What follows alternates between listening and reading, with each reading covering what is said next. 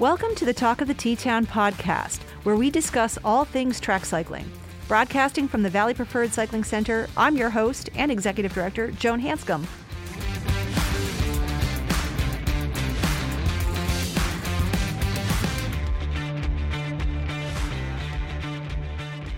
Welcome to this week's Talk of the T-Town podcast. I'm your host, Joan Hanscom, joined this week by the awesome Cami Cornelli, who thankfully I pronounced her name right this time, who has had quite a 2021 season here at the track. And we're very excited to have her join us on the pod this week to talk about all sorts of things. So Cami, welcome to the pod. Thanks for taking time out of your busy Sunday to chat with us. Thank you for asking me to be here. I think it's very cool. Super cool that you're here. And as I teed up, you had quite a summer on the track bike. So in real life, we'll call it real life versus bike life. In real life, you're a school teacher. Yep. You're a mom. And you are also now the owner of an age group best performance that was set in Aguas Calientes over the summer. Tell us a little bit about yourself and why you decided to go for a age group best performance. And yeah, that's a big intro, but that's just one of the cool things you achieved this summer at the track. So let's start with the big one. Okay. It was pretty epic. Very exciting to go down and the track is amazing. But it all started, I think it was 2018, Turtle and Gwen. They were local here and had recently moved to Colorado, but, they approached me after an event and said, you need to go after that world record or that best time. And you're the one to do it. And, I think most of my cycling. What is the record? So it is now 11.435. Right on. So by 1/10, basically, almost exactly the 1/10. Amazing. But I think most of what I've done in cycling has always been kind of a push, and not, I guess, self-doubt was part of it, but also, not realizing full possibilities, and it was always kind of someone's idea. You should do this, you should do that. And, that's kind of how the world stage got started for me. My road coach, when I was doing road, had said, you really need to go to worlds and give this thing a try. And like, I have no business going to world championship. Are you kidding? And, he really kind of pushed and got me thinking about it. I'm like, all right. And, it was more of a go see what happens, go see what the competition is like. And, that first year, I think it was 2016, it must've been. I won a bronze medal in the scratch race, and, it was a realization that this was a possibility. This is something that, I could do.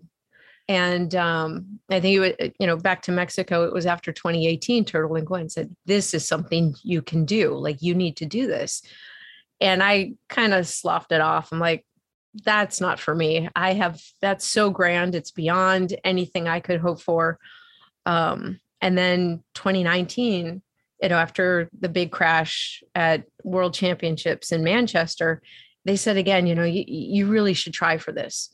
And I think, after the crash and the circumstances around it, there was a good bit of self-doubt again. Did I legitimately do this thing? Did I actually earn, this world championship? And so for our listeners, let's take a step back. There are so many threads already that I want to pull on for this podcast, because you've already teed up like 10 million interesting things to talk about. Go back to the crash.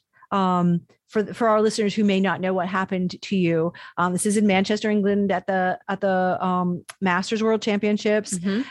Which event were you in and what happened? So that World Championships was epic. I wasn't going to go in 2019. I had resolved to not going. I had already asked for time off the prior years for World Championships, because as a school teacher, October is not an ideal time. Right. The year just started. So I wasn't going to go. And I had a conversation with my coach, Brian Abers, And he's like, at Worlds this year, we have to.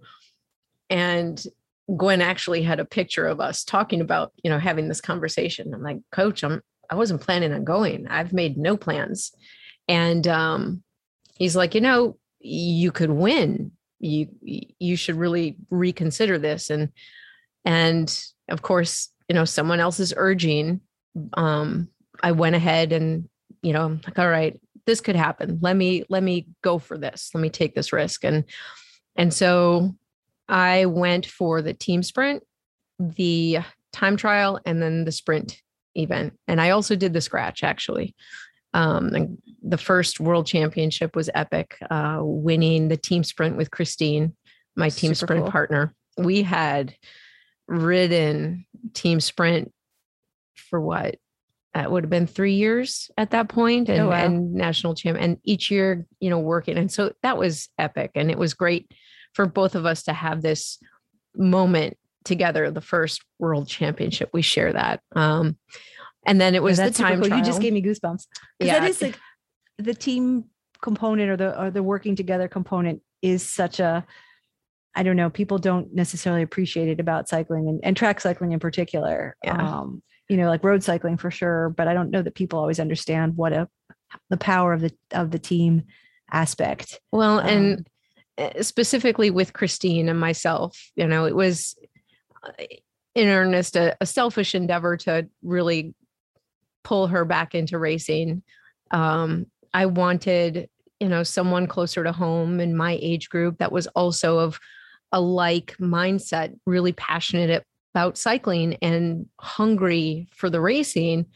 And I hadn't found that within the track. I was in Jersey and I was at Casino quite a bit. And when she did come back, we clicked and we worked together very well. That's awesome. We have that same kind of chemistry. So with the team sprint, we did it that first year. I think at World Championships, we ended up 11th place. The following year, I don't remember now. Then one year we ended up in bronze. I think it was the year prior in 2018, and then winning it in 2019. And each year, like our time's getting faster and really kind of a magical thing to happen. That's awesome. And then in 2019, the time trial, I went for, what did I do? I 38.1, which was my best time ever. And I was very happy with that, but ended up in second place.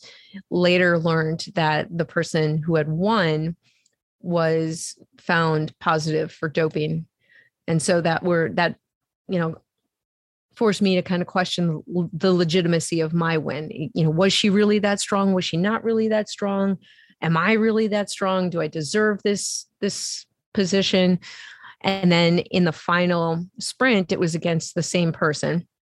And of course, at that time, we didn't know that, these were the circumstances. And so the sprint round was the very last, it was the third ride and the very last day of the very last event. Like it couldn't, all I needed to do was finish. Right. And honestly, at that point, I had never earned a silver in the sprint tournament.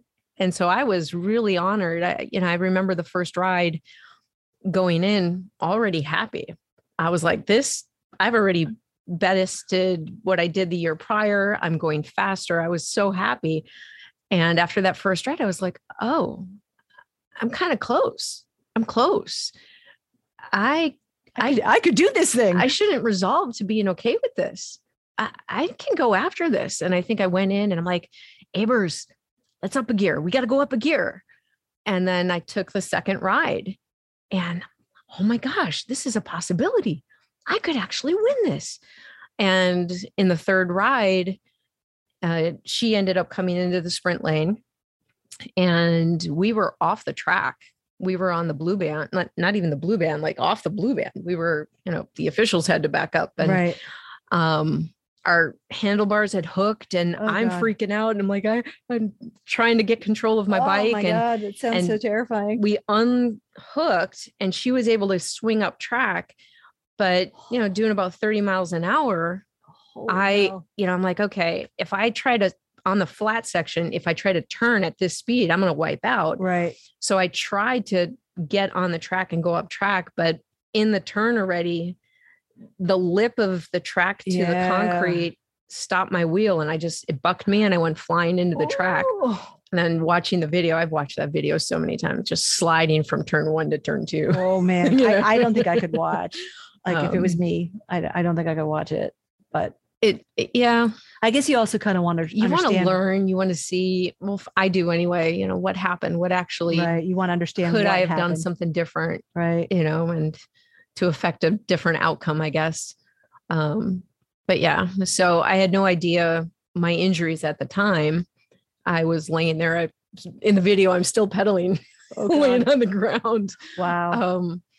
But medics came and pulled me over and took me to, the little medic section. And I remember the promoter coming over and saying, look, you won, we'll bring your jersey to you. I said, excuse me? No, I didn't come all the way here to have my jersey on a gurney. I'm getting up there. And, wow. I couldn't breathe, and I was in so much pain. And, sometimes you have a pain and you go to move to make it feel, there was nothing. I couldn't find reprieve, but I was going to be on the podium. Right. This happened. So I did, I got up and got the jersey, and it was this great thing. And I had sworn I was going to fly home the next day. And you had a collapsed lung. Yeah, I did. Punctured lung, collapsed and lung. Yeah. A bruised heart and broken ribs and oh man, what else? Lots of road rash kind of stuff. But they had me in the cardiac wing at the hospital for several days. And I couldn't. And Pete Taylor was out there in London, and Shelley said, go stay with Pete, because they wouldn't, because of the lung, they weren't going to let me go home. Right? Yeah. And at this point, I haven't seen my son now in 2 weeks, and I hadn't ever been away from him for that long. As a single mom, he was always with me. He has been coming to races with me since he was 2. Wow. Yeah. So, and track cycling really lends itself to being family friendly like that. And we had this community, both here and at Kissena, where, you go and you do your race for, the 5 to 8 minutes, and everybody kind of looked after him on the infield. And then, right. And we would flip flop, and, it was just a very welcoming kind of situation for where I was in life at that time. Right. It afforded me an opportunity to do this thing for myself, but not, he was welcome. And but engaging. Not neglect him. Right. He was part of it, which is super And cool. As he got older, he was changing my gears for me. Oh, that's super cool. That's awesome. Yeah. That's awesome. So you were away from him for a while. Yeah. And, that had to have been scary for him a little bit, right? When his mom coming home. FaceTime was great.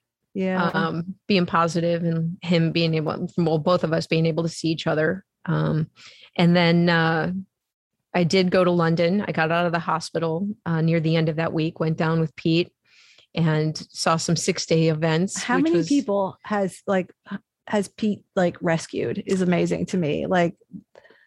Just he's I don't know, the patron, guardian, angel, saint of people who race bikes. He just seems to appear when people need help. And how many times he's rescued me alone.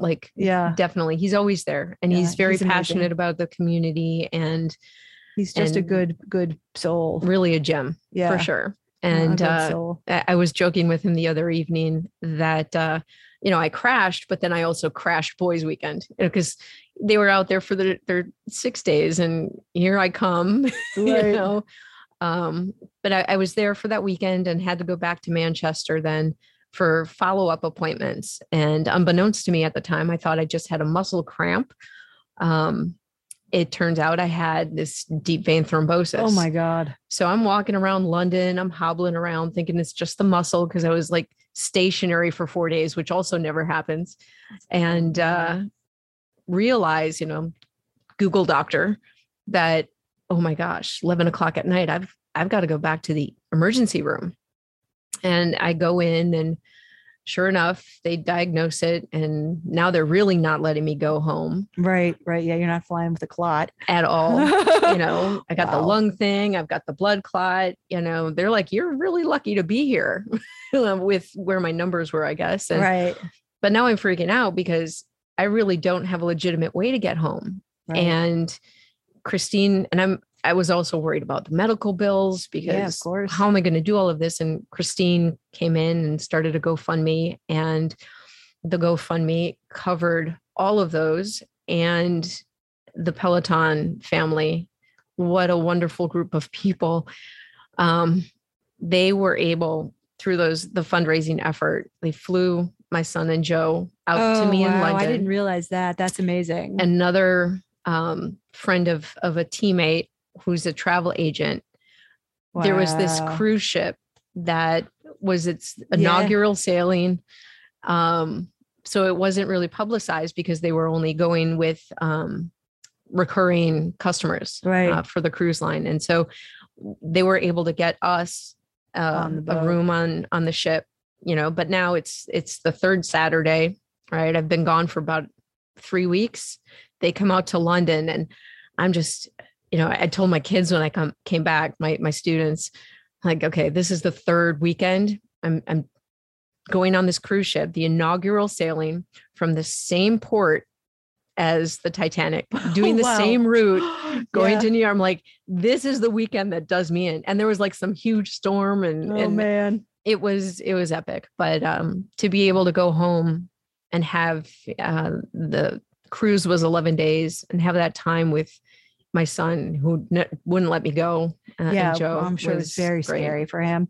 Well, and because you don't think about that, right? You go off to bike races and you assume it's going to be easy to go home. And I've had teammates in the past who've crashed and who've done similar things with the punctured lung, collapsed lung, and they're racing in national championships. And how do I get home? Well, here at least you're racing domestically, you can always drive. Yeah. But man, if you're overseas and you can't drive, it's how do not you get something back? you really think about. No, you don't think about that. So that's pretty amazing that you ended up on a cruise ship to come home. Yeah, it wasn't a bad way to get back. And it probably gave you the time, if you'd flown back, you probably, knowing you probably would have been right back in the classroom, back to work, probably gave you the time that your body needed to heal a little bit too, recover from all the injuries and the crashes. But holy moly, the recovery was long. I believe it. Yeah, I believe it. And you're right. I would jump right back in, and I was on a spin bike on the cruise ship, which was, shame on me. We're not all wired like that. Yes, no, we are. The first thing, yes. When I had all my vascular surgery, like they let me out of the hospital. You're in the same thing. You're in the cardiac ICU, right? Yeah. And then like they say, okay, you can go home. And like, what do I do? Walk 6 miles the next day? Because did you really? I did, yeah. So I no judgment on you being on the spinning bike on the cruise ship, because I did this like, oh, hey, I've just had major vascular surgery. I'm going to go walk 6 miles. I totally get it. There's something about, being able to ride. And I think through my whole life, the athletic pursuits have been the freedom. Yeah, absolutely. And I started off in gymnastics, and it was just about flying. I loved hanging upside down and swinging from stuff, and as I got older, gymnastics wasn't a feasible outlet anymore. And through high school and college, I was in diving, and it was the same thing. It was about the flying. Right. But then again, that is also not sustainable as you get older. Yeah. And I think I didn't start cycling until I was 27, 28. Yeah. A lot of us come to it later. Yeah. And the speed, the sprinting, the descents, it was flying again. Yeah. Right. And now I'm in this thing that is sustainable. I could do this for a long time. That's what I love about our sport, right? Like I did this big, huge ride yesterday. I rode with a friend of mine, and she and I are similar age, and we did 96 miles and 6,000 feet of elevation gain. We rode for donuts. It was fantastic. It was a beautiful fall day. But at one point we passed a woman who was also out riding, gorgeous day. And after we got by her, I looked at my friend Celine and I said, how old do you think she is? And Celine said, oh, she's got to be 70 at least. And I thought I said to her out loud, I'm like, that's going to be us. We're going to be 70 and we're still going to be crushing these 96-mile rides. And she said, absolutely. And that's the coolest thing that you can, right? Like the bike is this magical thing that you can keep doing. And I mean, holy hell, Masters Nationals just a few weeks ago here, like we had people competing here in their 80s. And that was so incredible to see. Well, that, and, not just that you're able to do this for longevity, but that there's a community yes that is welcoming you. And you talk about Masters Nats and it was like seeing family again. Here's this group of people that when we come together, there is just a connection. We all kind of get why we're there, why we're doing this. And we all have the same passion and the stories, and what's cool is you're not doing it for a pro contract and you're not doing it for the money. You're not doing it to go to the Olympics. You're not doing it for glory. You really are. Everybody that was there was doing it, like you said, for the passion because they love doing the thing. And that's so cool. Right. Yeah. Like, I don't know, that's such an interesting and pure motivation, that I don't know. I think it's amazing that people still have that in them. And I think Ron Short took photos the week of Masters Nationals, and we have a lot of beautiful photographers in the track. We work with some very talented photographers here. Yep. But Ron's photos, I thought, captured something really incredibly raw and powerful about Masters Nationals, where Ron focused on the faces. And what you saw in everybody's faces was just joy. Well, but the competitive spirit too. Yeah. Like the focus and we had photos again of 80-year-olds who are getting on the line, getting ready to race. And those faces were as committed and as serious as anybody lining up in Tokyo this summer. And I thought that was really powerful, what he captured. And I think a lot of times people don't necessarily give Masters athletes the credit for that, right? That, there's all sorts of like, oh, entitled master, blah, blah, blah, I think, and I think that I think there's something too. Really, there is that component too, but there was something really beautiful that I think Ron captured in all of those photos that if you look for it, you'll see it. And it was really cool. Well, I think the other component that Masters don't get credit for is that life component. Yeah. If I reflect when I was an athlete, doing diving, I had school and I had my athletics and it was all about me. Right. And now I have my work and I have all of my students that I'm concerned about and care for, and my own son, and then responsibilities in life now that are different. And, I think to be a Masters athlete, what those who aren't giving that Masters athlete credit for is the fact that they are still pursuing this with the same intensity, if not more, because they are doing it in spite of all of these other things that they still have to manage in their life. Right. 100%. And, I think, again, talking about Masters Nats, the joy of being able to share this energy and share this passion with like-minded folks. The energy that was there this year was just really something special. Yeah, I thought so too. And I think maybe more poignant this year because we had a year off, right? Where I think the thing that, and I'm not a Masters track athlete, right? I'm a Masters road athlete. I have road friends all over the country. I'm sure I would feel the same if I were to see them at Road Nats. But as an observer this year, really, at Masters Track Nationals, you got the feeling that it was like a family reunion. Yeah. And just like people who are so excited to see their, friends and family after a very weird year of COVID, I got the feeling this year that it was a reunion of people who really missed seeing each other. And that it had a very sort of celebratory vibe to it with folks who didn't see each other for 2 years, and so it was it was really cool to see that here, and to feel it and to be a part of it and maybe to help have facilitated it. It felt very nice here during Masters Nats, which I know that's like a weird word, but like for a national championship competition to say it was nice, but it was like nice. It was just like, oh, okay, there's a real good vibe happening here. Yeah. And yeah, it was super cool. I think it's a little different because we had elites here as well. And there was definitely more of a low key vibe at elites, I think, than I have seen or experienced in years prior. And perhaps because Tokyo was, I think so. But usually elites is very intense, definitely there's this focus, and Masters is a little bit more lighthearted, I suppose, Yeah. But yeah, it was very interesting to run both of those events here this summer.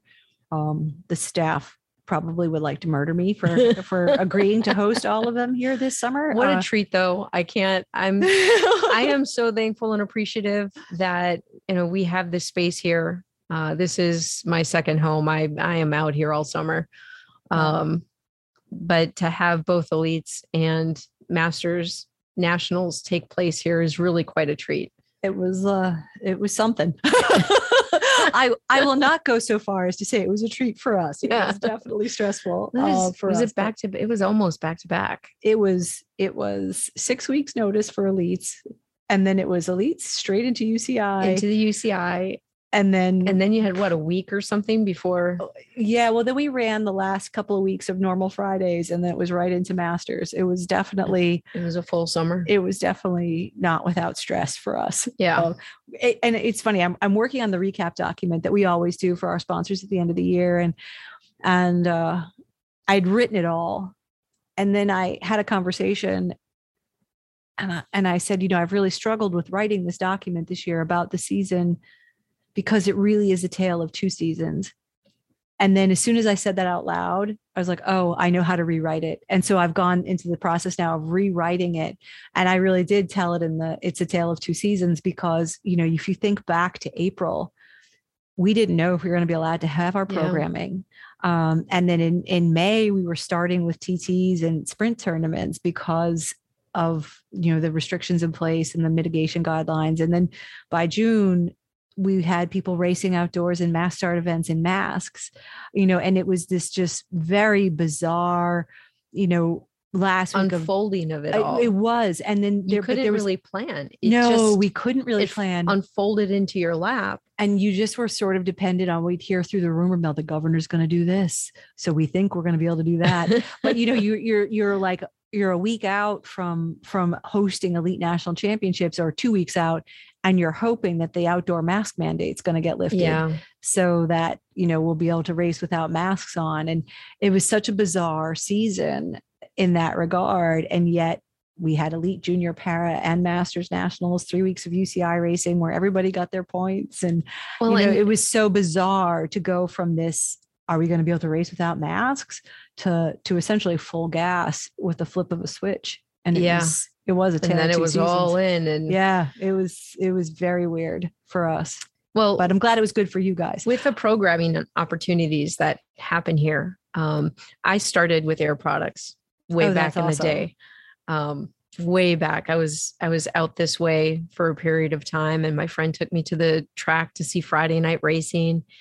And, it was, you'd really like this. And so, all right, Air Products, let's try it. And then I ended up going back to the city and couldn't get out here as often as I liked. But Air Products is still, supporting these programs, still running. Yep. And so that's what I signed Christian up for in June. Which is so cool, by the way, to see you like nervous mama out there when he was up on the tracks racing on Saturdays.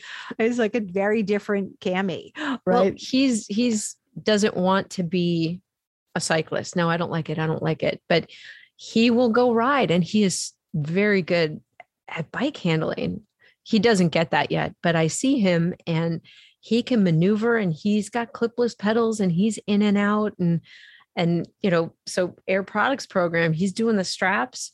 And then when the program finished, I'm like, all right, we're going to do the TT weekend, which is so great to have those. Yeah, I think so too.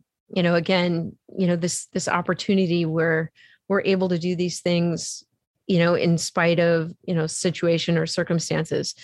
And, I said, I'm going to sign you up and this is what you're going to do. And he did the time trial. He did a 500 and he did the 200. And I got a bike from my friend, Jim Lyman, his daughter's bike. And we put his clipless pedals on. He's like, oh, this is so much better. Yeah, I bet. Right. And how proud he was to be able to do this thing. And it was so cool. The other day, Christian, what was your fastest speed? 33.6 miles an hour. So cool. With pride. Right. With pride. Which is super cool. Yeah. It's a lot of fun. Yeah. And I'm not pushing him. My passion doesn't have to be his passion, but for him to experience it and share this thing in some fashion, beyond just hanging out in the infield, was really cool for me this summer. It was super cool to see too. Like, yeah. It was super cool to see. So I want to go back to the age group best performance. You mentioned being coached by Brian Abers. Yep. You were not the only person who went down on that trip to set records. So tell us a little bit about the company you were with when you went down. Back to how that all got started with Gwen and Turtle. They pushed it again in 2019, and the recovery again was kind of long. And when Worlds was canceled in 2020, right, a lot of folks just, now there's nothing to train for. I'm going to take a break and we'll try this again next year. And I just said, you never know unless you try. Right. And part of my whole cycling thing is, you got to have hope for something. Right. There has to be a carrot out there, but be willing to take the risk. Yeah. And so they kind of plugged this hope into me. And I felt like this is what I needed. This is where I needed to focus my energies. I feel good. I feel like I've recovered. I'm not in pain anymore. And reached out to Abers and said, Abers, what do you think if this is what we did? If this is our focus? And he was gung ho. All of these people who really believed I could do this thing. Yeah, that's awesome. Guys, that's really fast. But we dove in, and the trip was organized. Rob Van Houweling would do this trip annually, and Gwen had been on the trip before. So Gwen also went down, and Gwen Afton. Mm-hmm. And it was the trip with Ashton Lambie. There were several other people from Colorado, California. So it was more of like a West Coast kind of thing. And Ashton went a little fast that weekend too. Yeah. Oh, it was so great to witness like that whole process. Definitely at a different level. There was it had to be so cool to see though. He did a run the first day and it didn't happen. He was what, second and a half, 2 seconds off. And he had posted and talked about it, he felt demolished, really, worried about whether this was something. So I was like, oh, it's not just me. Right. I don't feel this pressure and worry about not hitting this target, so it was kind of refreshing to hear this incredible athlete also go through these same psychological processes and doubts. Yeah. Even though they're incredibly strong and talented. And Christina Birch was there, and she kind of helped him through, that psychology and redirecting the focus. And Abers was there with Gwen and myself and did the same kind of thing, really helped. He is such an incredible force in what I have been able to do, and I can't say enough about how important the right coach is. And absolutely. And, and even Ashton would talk about how Christina was so pivotal in helping him work through, what happened that first day and come back and make it happen the next day. Yeah. That's super interesting. Cause, we always say, it takes a like takes a village, right? Yeah. The whole thing is like, who do you have in your village? So Brian obviously is in your village. Do you work with sports psychology? Do you do any of that? Do you work with nutritionists? Do you do any of that stuff, or is it all with Brian? So my path has been very gradual. From road cycling, took me a little bit to transition to the track, and then picked up with Brian. And each year I'm kind of tapping into what's the next thing I could do? Where's the next place to optimize? Yeah. So the sports psychology realm, I think, has become evident that that's something that I should probably, tap into moving forward. I worked with Kristen Keim, highly recommend. Right. So just tossing that out there. Highly recommend. I did listen to the podcast, and she's terrific. Just tossing that out there. There's something about the pressure, in doing well. When you do well, like, what happens if you don't do well? Right. So there's that immense pressure, and definitely there's something to be said about how you handle those pressures and what you open up as far as your possibilities are, right? And being able to manage those stresses. But likewise, a nutritional component. I've never done supplementation or anything outside of ice cream and Oreos. It's ice cream is very high performance. Let me tell you, it is. It's important for recovery. Ice cream is a high performance food, as far as I'm concerned. But this year, my focus will be to really tap into that nutritional component a little bit more precisely and gear that towards what I do. But definitely the coaching and the people in your corner are so important in what you're able to do. Well, just even having your son in your corner, right? Like you said earlier, changing your gears for you, like, it just, all of that matters. Yep. That everybody in the village is happy and committed to the goal. It's super cool. Yeah. When you have the right team around you.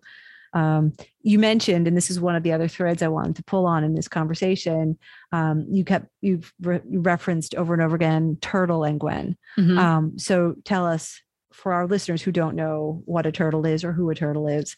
Turtle. Yeah, please talk Theodore about that. Wilson. He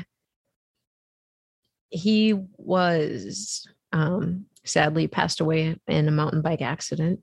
But he was a force to be reckoned with. And when Turtle said, "This is what you need to do," you couldn't deny it. He was able to pull out dreams and possibilities in people that they didn't recognize and see in themselves. And then not only that, he'd make it happen, with their team pursuit. This is what you guys are going to do. You need to do this. And the fundraising efforts and the marketing and the sponsorship. And he was all in. He made dreams come true. He made the dreams and he made them come true. I think that was so evident at Masters, actually, when you saw the community of his friends sort of reunited here, and what it meant for them to go by his meter on the track, which I don't know, like, you maybe don't think about it. Oh yeah, we'd like to put a meter down for Turtle. And then when we saw people taking pictures of it and being photographed with it, it was, we're both getting all like misty eyed. That was powerful. Like, it spoke to what he meant to people. He was a force for so many. Yeah, that was clear. That was super clear. And he brought people together, and I think he's still bringing the same. Yeah, I was going to say, I think he's still bringing people together. Yeah. Which is pretty cool. Mm-hmm. Sorry, I'm now making us both cry. But they were definitely the impetus for going down to Mexico and doing this thing. And then, my apprehensions and doubts, I didn't talk about it, except for like a kind of a small circle of people, and sort of put feelers out that this was an idea and I'm training for this and let's see what happens. Right. And they're like, yes, a lot of folks gung ho, and even going down there, I wasn't sure. And Abers really helped kind of narrow in the focus and put me in the right mindset. And you did the thing. made it happen. Yeah, that was very, very, very cool. Going that fast is, I can't imagine. kind of so that back to the idea about flying, Yeah. you know, I was flying, and that feeling and something about the track is just this safe place to be able to do it. You know, you can't, I don't know that I felt that anywhere else, you know, just that's cool. Go all out. That's so cool. It was a really unique opportunity. So, you know, again, Rob Van Houweling kind of organized it, but he was not able to travel this year. And so Bob Ice from our community here was able to put it into action and take us all over and make it happen. So again, that community, it was definitely a community effort for this thing to go down. Right. So. That's amazing. Well, congratulations. Thank you. It is quite an achievement. Yeah. I mean, I don't know that everybody appreciates, like, it's quite an achievement. But that wasn't your only achievement this summer, right? You had a pretty good summer here. So do you want to talk about that? Like how you carried one into the next? I don't know. That's a question for Brian.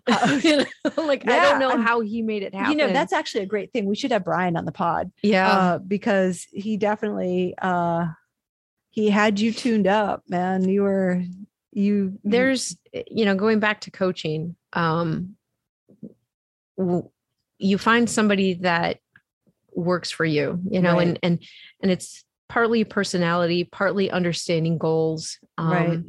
You know, and a major part of it too, I think, is being able to design programming that gets you to that place. Right. Right.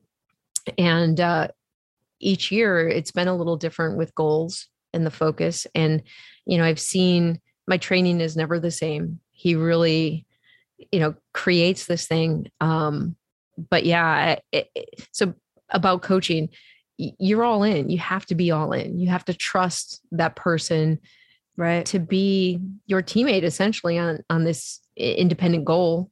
And I just, whatever he dished out, that's what I did. Yeah. And so we started off with elites and, you know, wasn't sure what was going to happen at elites. Went in with the big girls, you know, right. They're all like half my age, but here we go. Let's throw down.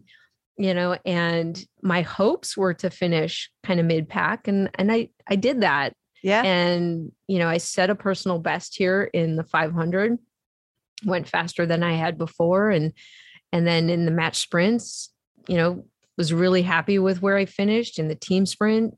You did well.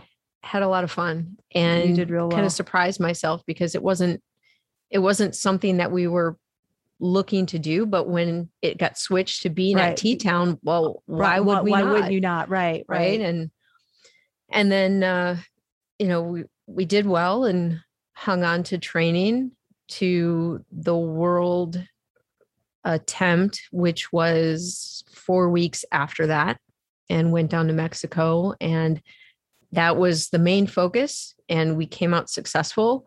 And now it was holding on a little bit longer to go to Masters Nats. And there's a real art to that, right? There is a real art to that, peaking and maintaining, and peaking again and maintaining.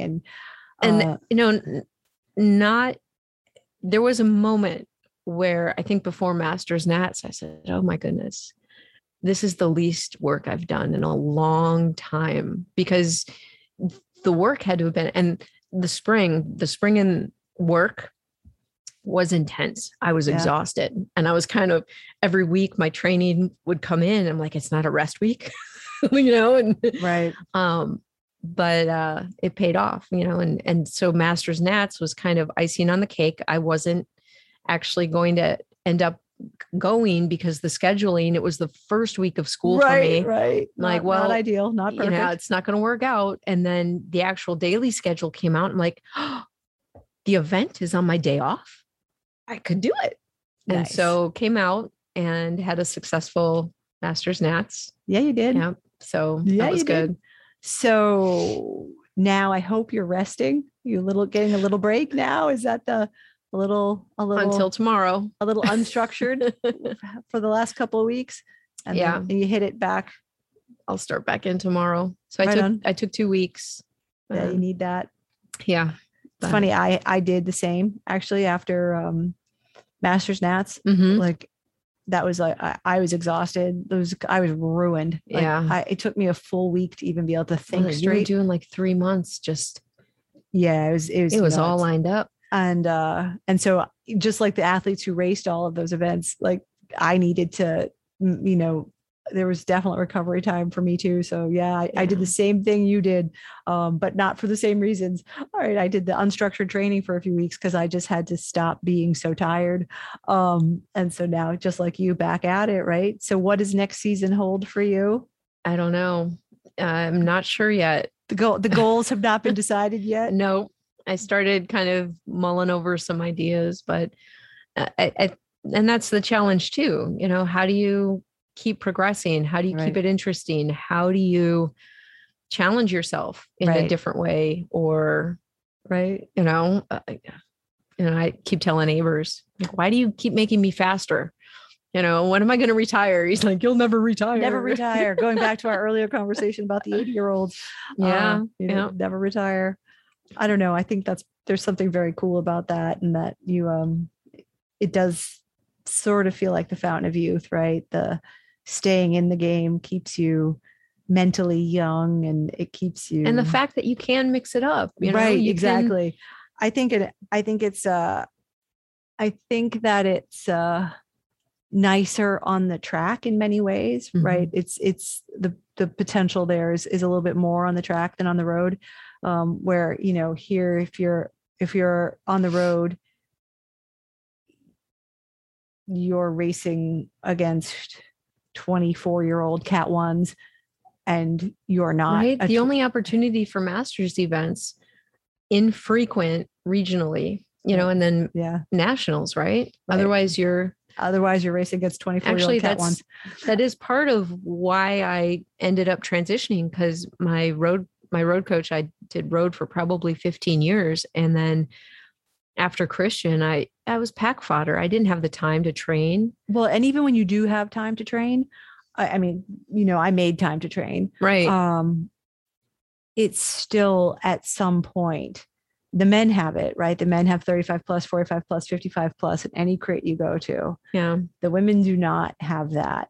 And so how do you make that shift where you say, I am used to racing at the front, and now my goal is to finish top 10 in the money, in the field, not dropped and lapped.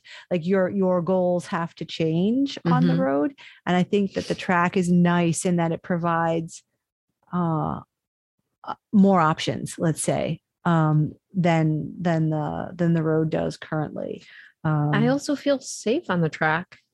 Yeah, I don't understand, but nobody does. But there's no brakes. I'm like, but there are. You know why? You know why I say that? Because I sit in the infield, and I'm the one that when people crash, I'm the one running with 911 and the medical staff. Yeah. And so for me, from where I sit, we have a very different. You bear that burden. We have very different eyeballs on the event than you guys do. And I think for us, every time I watch a Kieran, I'm like, oh God. And then it's so fast and they're so close.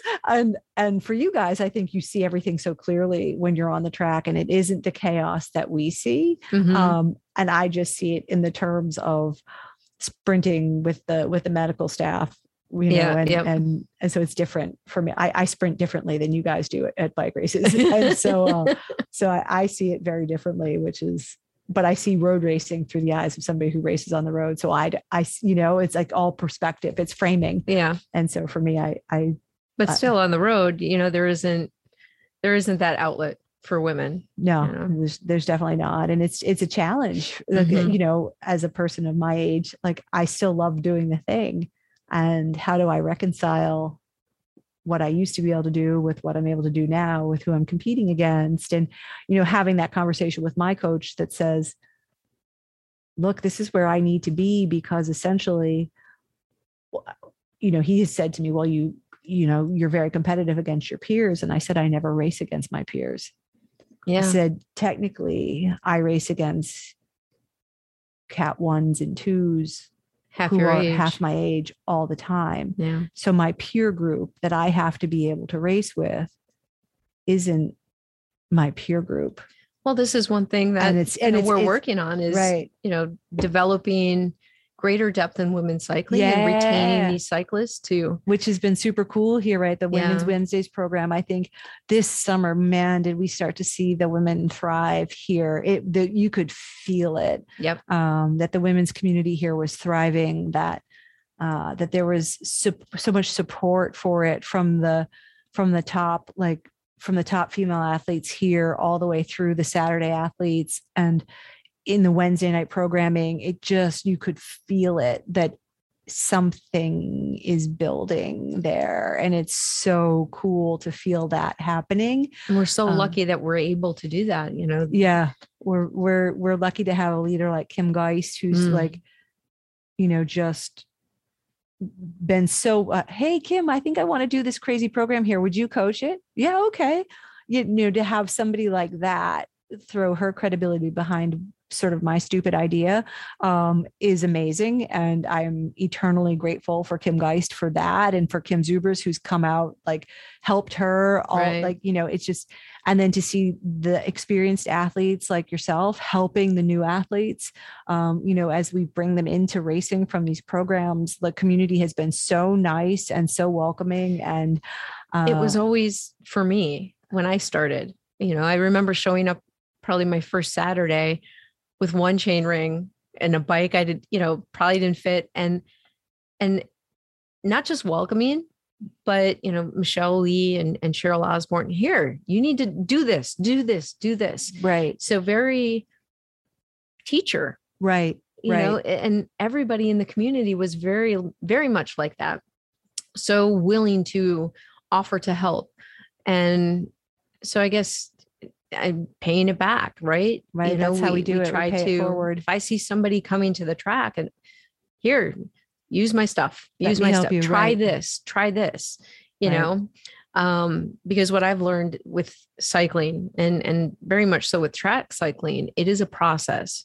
I don't know anyone who has just jumped on a track bike and magically successful right away. There's the fitness, there's the strength, there's the technicalities of the bike and figuring out gearing and learning your own capabilities, right. And then learning what you need to do to set yourself up based on everybody else's capabilities. It's this incredibly, it's a chess match that's super strategic and complex. And it has all of these pieces that it's not easy to get all those pieces right in that first year or the second year. Well, I mean, just to even understand the disciplines that you're racing, because every event is different, right? And every event has different tactics. And, you think about it. Oh, well, road has that. You have crits and road races and time trials. It's not the same as understanding the same complexity. It's not the same complexity. The complexity of track cycling is mind-boggling. Yeah. But that's part of what I love about it. Yeah. So whenever I see someone new come to the track, I try to reiterate that, you need to try all of these different things, and you can't, if it doesn't work, you can't let it go. You just got to try something else. Try something else. And right. Just keep playing the game, keep playing the chess match. And eventually you'll figure out your strategy. What works for you. Right. Yeah. Yeah. Yep. Super cool.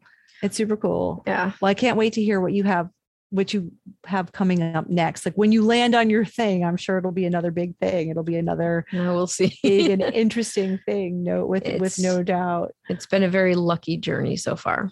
Wow. Yeah, very blessed. We will be cheering for you with the next one as well. Thank you. It has been terrific talking with you. Thank you for making time with us on this Sunday afternoon. Thank you for sharing with our listeners your story of the last few seasons, because it's been a good one it's been a good ride. Yeah. Yeah. From all sorts of adversity to to some incredible triumph this summer. So congratulations again, and thank you. And for our listeners, this has been the Talk of the T-Town podcast. You can read all about Cami in our show notes when we have those up and running. We'll put photos and links to her good times and all that good stuff. And if you enjoyed what you heard today, please leave us a positive review. All the hearts, all the stars, anything positive helps us find more listeners and helps the podcast grow. So that's it for this week's Talk of the T-Town podcast.